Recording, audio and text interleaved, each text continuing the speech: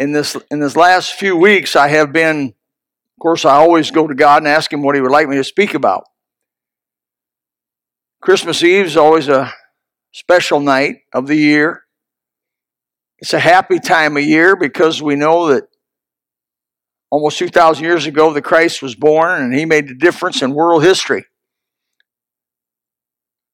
Adam and Eve in the garden were told of Him in the 3rd chapter while they were getting a whole bunch of bad news. They were getting a whole bunch of bad news. After they partook in disobedience of the fruit, disobeyed God and fell, and they got a bunch of bad news, but one piece of good news in that bad news was that through the woman would come a seed, not seeds as of many, but one.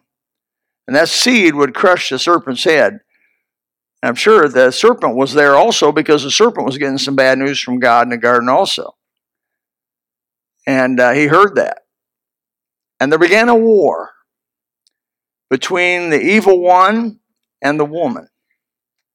And he tried to pollute her, make it undoable. The flood came, thought he won, but he didn't. Even though 8 people out of entire Earth's population survived, that's all. Yet he thought he had it. He thought he beat God, but he didn't. Out of those people came the seed, and the lineage of that seed kept going. He thought he had it beat a few times in history, but didn't. And that seed came, which was Christ the Lord. It came in circumstances you'd never guess. Nobody in his right mind would say God, manifest in the flesh, would come to the people he came to. And if I say through the people he came to, you just wouldn't guess it. Matthew 1:18 says, now the birth of Jesus Christ was on this wise. When his mother Mary was espoused to Joseph, before they came together, she was found with child of the Holy Ghost. Have you ever wondered how 2 people can look at the same event and see different things? Isn't it amazing? 2 people can observe the same event and see it differently.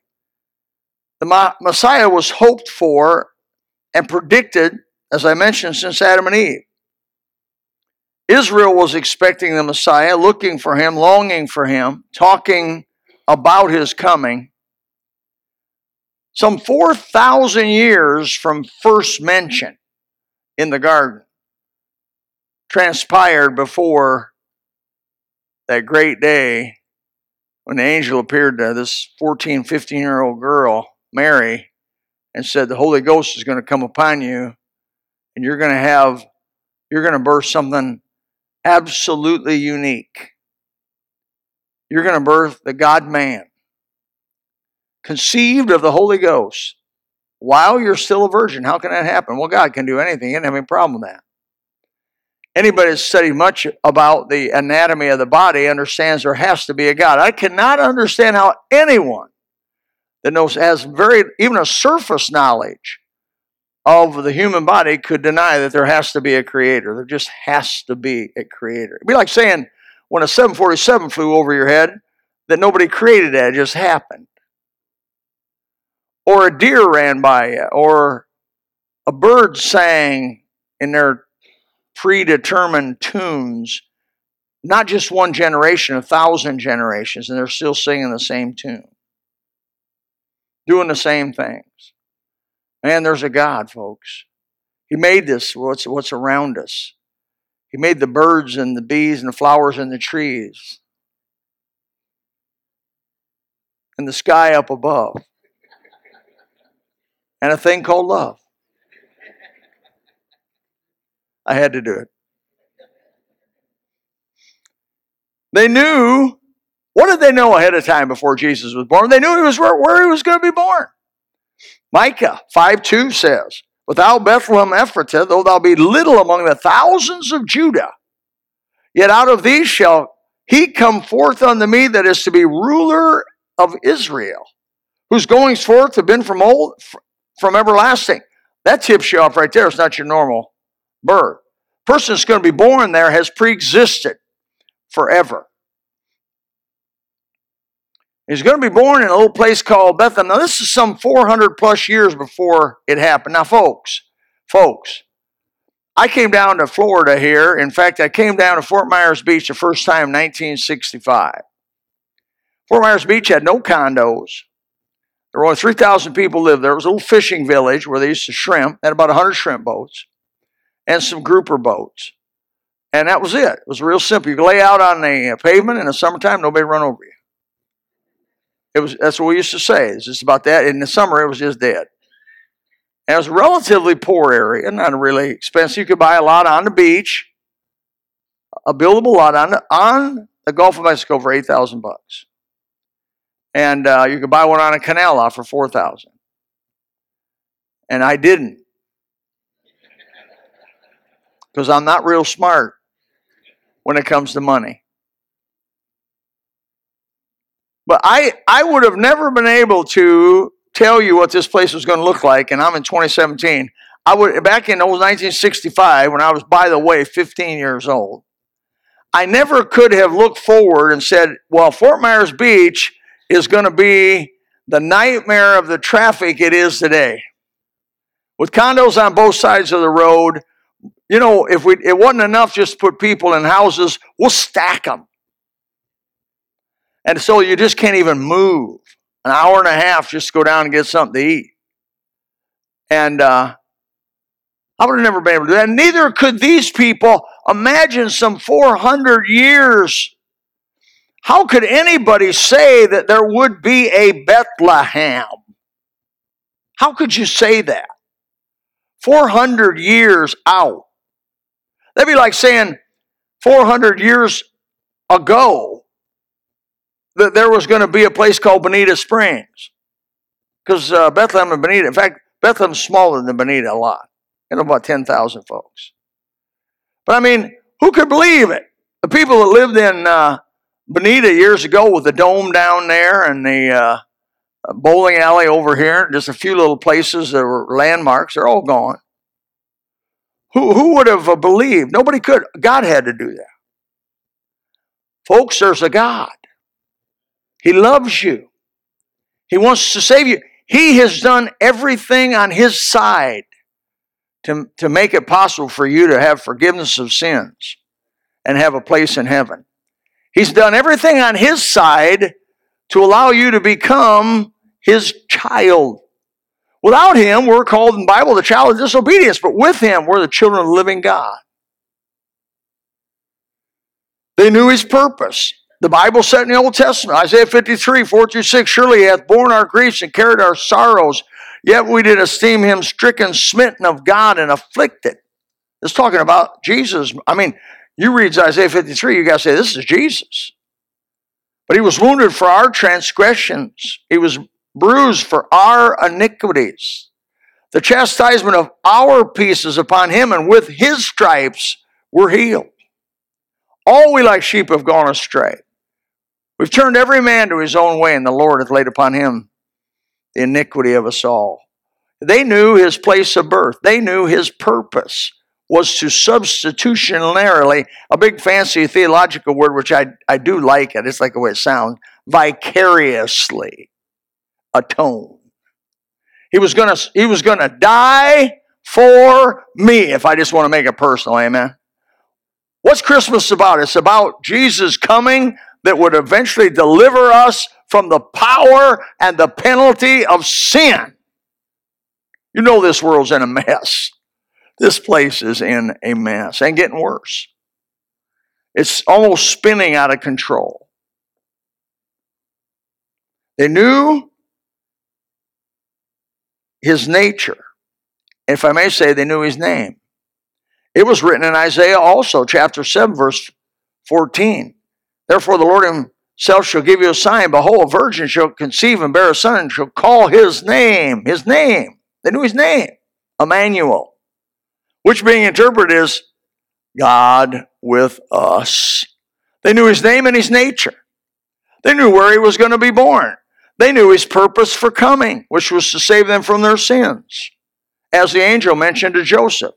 And they knew His name. His name would be Emmanuel, God with us. It would be a God-man. Isaiah chapter 9, just down 2 chapters down from 7, verse 6 and 7 says, for unto us a child is born, unto us a son is given, the government shall be upon his shoulder. And his name shall be called Wonderful, Counselor, the Mighty God, the Everlasting Father, the Prince of Peace.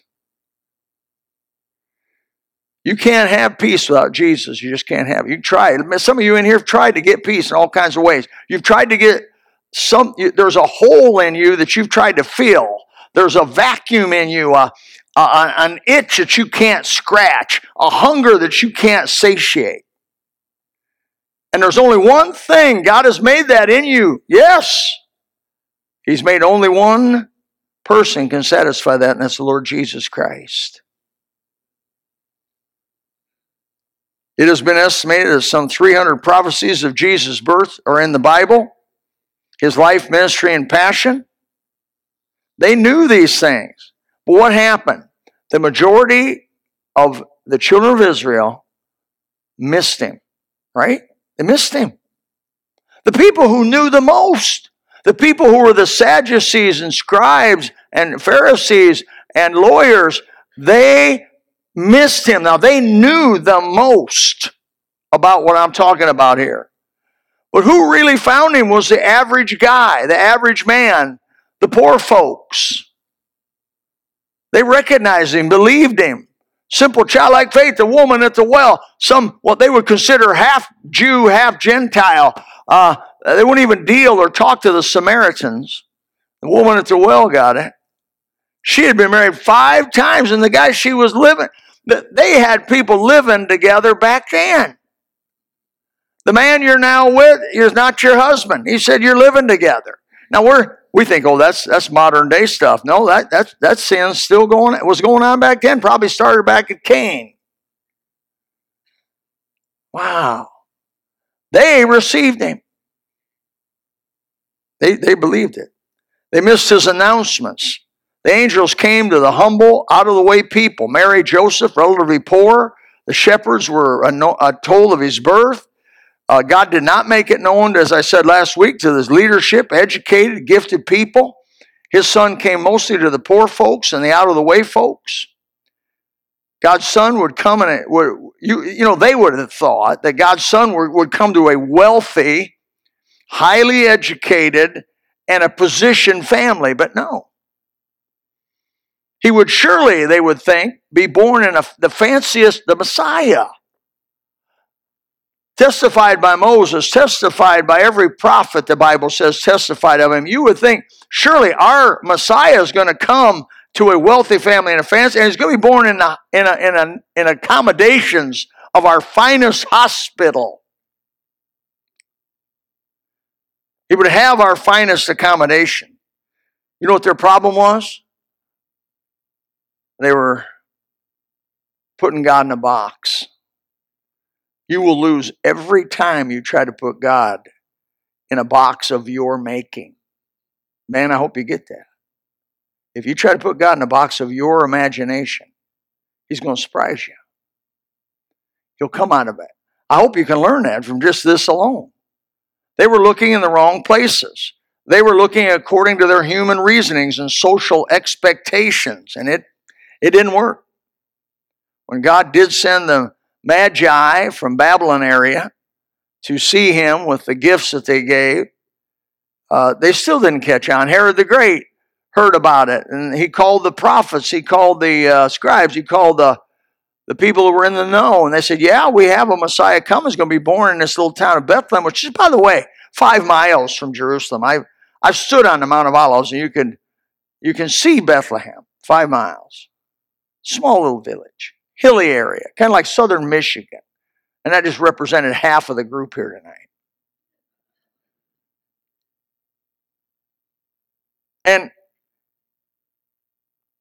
But instead of using this information to accept him and receive him, they used it to kill him. Herod sent the soldiers to Bethlehem there to kill every baby 2 years and under. Wow. Why? Petty jealousy. John 11:48 says, if we let him thus alone, all men will believe on him, and the Romans will come and take away our place in our nation. Petty jealousy, that they didn't want to lose their position And they didn't want to lose their prestige, and they didn't want to lose their nation, because they felt if he kept preaching what he was preaching, Rome would come in and squelch him. They had no idea. Even though they were told ahead of time, they didn't believe. Why? They'd set him up in their minds as being different than he actually came. They missed his lineage. Jesus' lineage was not the lineage they were expecting. In Jesus' lineage, you have Tamar, an immoral woman, Rahab, a harlot, Ruth, a Moabitess, and Bathsheba, an adulterous woman, the wife of Uriah.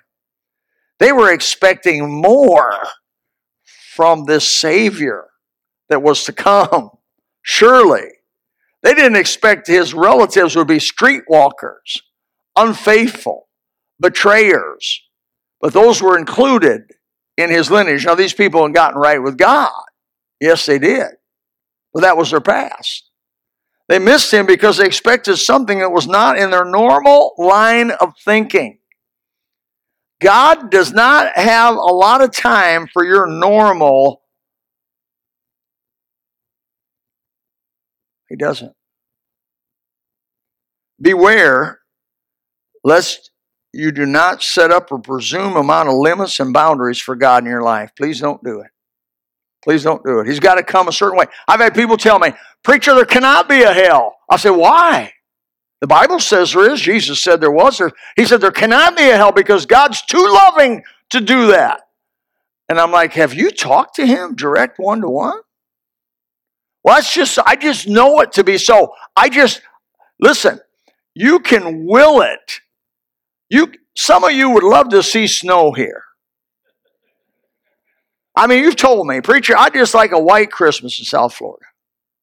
Well, you can will it. You can sit there and go, but it's not going to snow. I was here when it snowed in 1983, and it only lasted 10 minutes. It was a disappointment. You want snow? You got to go to Michigan. That's why they're here. They've seen it.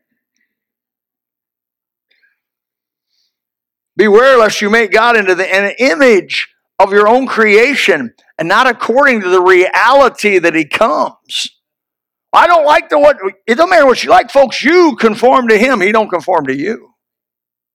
He is the King of Kings, not you. He is the one in control, not you. And if you want to be the one in control, and if you want to be the one that then you'll not ever know him, and you'll miss him. You'll miss him like they missed him. In John chapter 3, verse 2, they missed his accomplishments. Nicodemus came to him by night and said, Rabbi, we know that thou art a teacher come from God, for no man can do these miracles that thou doest except God be with him. Why? Nobody can give sight to a blind man was born that way. Nobody can raise the dead. They've been dead for 4 days. John 11. Nobody can take a cripple that's been crippled since birth and straighten him up where he can run again and walk again, normal. But God can. What was he trying to tell him? I'm here. I'm here. I'm here. What's God trying to tell you tonight? I'm here. I'm here. The Sanhedrin. The guards at the Sanhedrin, they said, never man spake like this man. They missed these accomplishments. The disciples even said, what manner of man is this that even the wind and the sea obey him? Now, I've been out on the sea a little bit, and I can tell you the sea will humble the most proud individual. There are no cocky sailors in a bad storm. A bad storm, there's something just humbling about an angry ocean. Most sailors refer to the ocean as she. I wonder why. Mark chapter 2, verse 5 through 7 says, when Jesus saw their faith, he said to the sick of palsy, thy son, thy sins been forgiven. But there were certain of the scribes sitting there, reasoning in their hearts, why doth this man thus speak blasphemies? Who can forgive sins but God only? I want to go ding, ding, ding, ding, ding, ding, ding, ding, ding. That's it. He's God.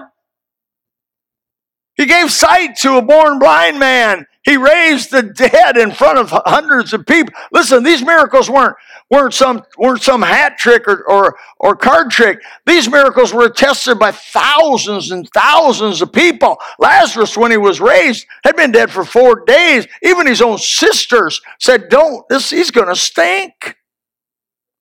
And all he said, believe me, and he's going to live. Wouldn't you like to have been there? Wouldn't you like to have been there when he said, Lazarus, come forth? Would you still have been skeptical? Let me ask you this. What would it take to make you believe? I mean, jump in. I mean, believe. I mean, be a follower of Jesus. I mean, be all over it. What would it take to make you believe? Lazarus raising? Do you know there was people that were there that saw that doubted it? The Bible says they went away and said, oh, what happened? They must have rigged this thing up. You say, amen, I appreciate the feedback. The general people said, John chapter 12, verse 34, and people answered and said, we have heard out of the law that Christ abideth forever. How sayest thou the Son of Man must be lifted up? Who is this Son of Man? The misconceptions and misunderstandings of presumed conditions kept many of these people from recognizing the Lord Jesus Christ as Peter said, thou art the Son of the living God. And he said, Peter, you didn't do this and get this on your own. The Holy Spirit of God has recognized who I am and told you who I am. They missed the announcement. They missed his lineage. They missed the accomplishment. They missed his accommodations. And lastly, and I end with this, they missed his, amen, they missed his language. His language. It says, son, put him up here. Bring him up here. No, that's okay. Is that one of the Marion children? I didn't know you were. Why do you think it's so loud? Amen. We love babies here at the gospel. We love them. We want all of our women to have babies. They don't want to, but we want them to. During the trial of Jesus and the Passion, they paid people to condemn him falsely, contradicting themselves. They had a predetermined conclusion when they tried Jesus. They taunted him so he would maybe swear or he would get angry or he would break the law in some manner. Finally, they put the question directly to him. Matthew chapter 26, verse 62 says, the high priest arose and said unto him, answerest thou nothing? What is this which these witness against thee? But Jesus held his peace. The high priest answered and said unto him, and I love this, I adjure thee by the living God, that thou tell of us whether thou be the Christ, the Son of God. People say, well, Jesus never admitted he was the Son of God. Right here it is. He says to them, thou hast said. That is a Hebrew idiom for saying, so be it. It is. And look at the reaction. Nevertheless, I say unto thee, hereafter Jesus said, you shall see the Son of Man sitting in the right hand of power, coming in the clouds of heaven. And the high priest rent his clothes, saying, he has spoken blasphemy. What further need we of witnesses? Behold, now we have heard his blasphemy. What think ye? They all answered together and said, he's guilty of death. They could not accept the kind of Messiah God the Father sent.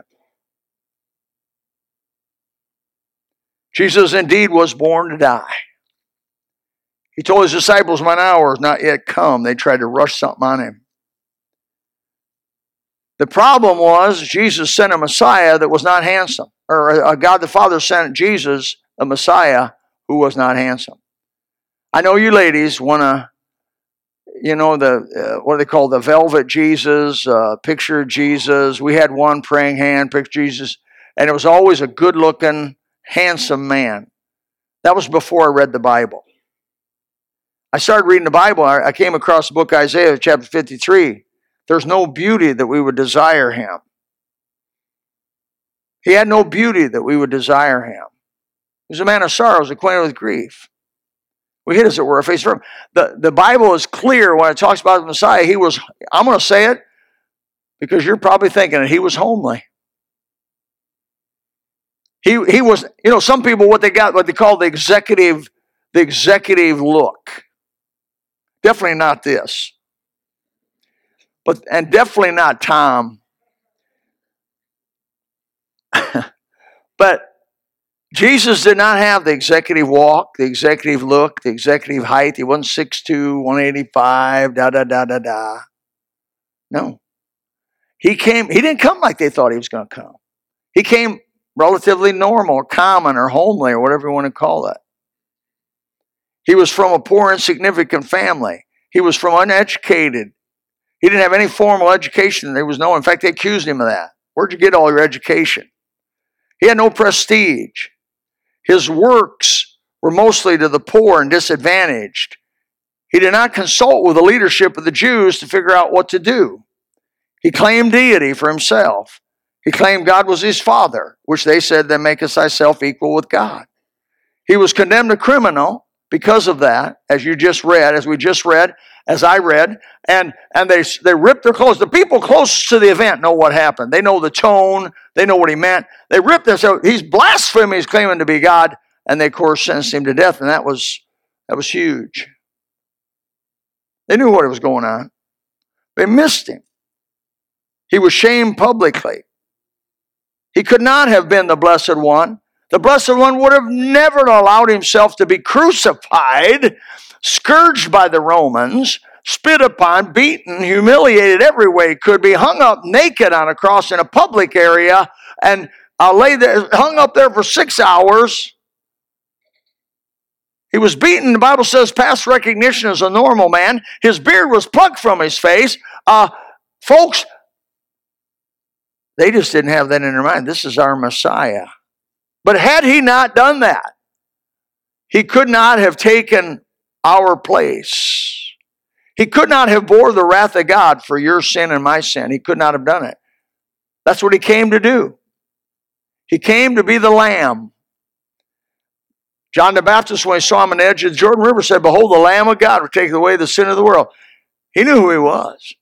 He's not coming this time as a king. He's not coming as King of Kings. He's not coming Lord of Lords. He's not coming in a flame of fire, which he will come, but not this time.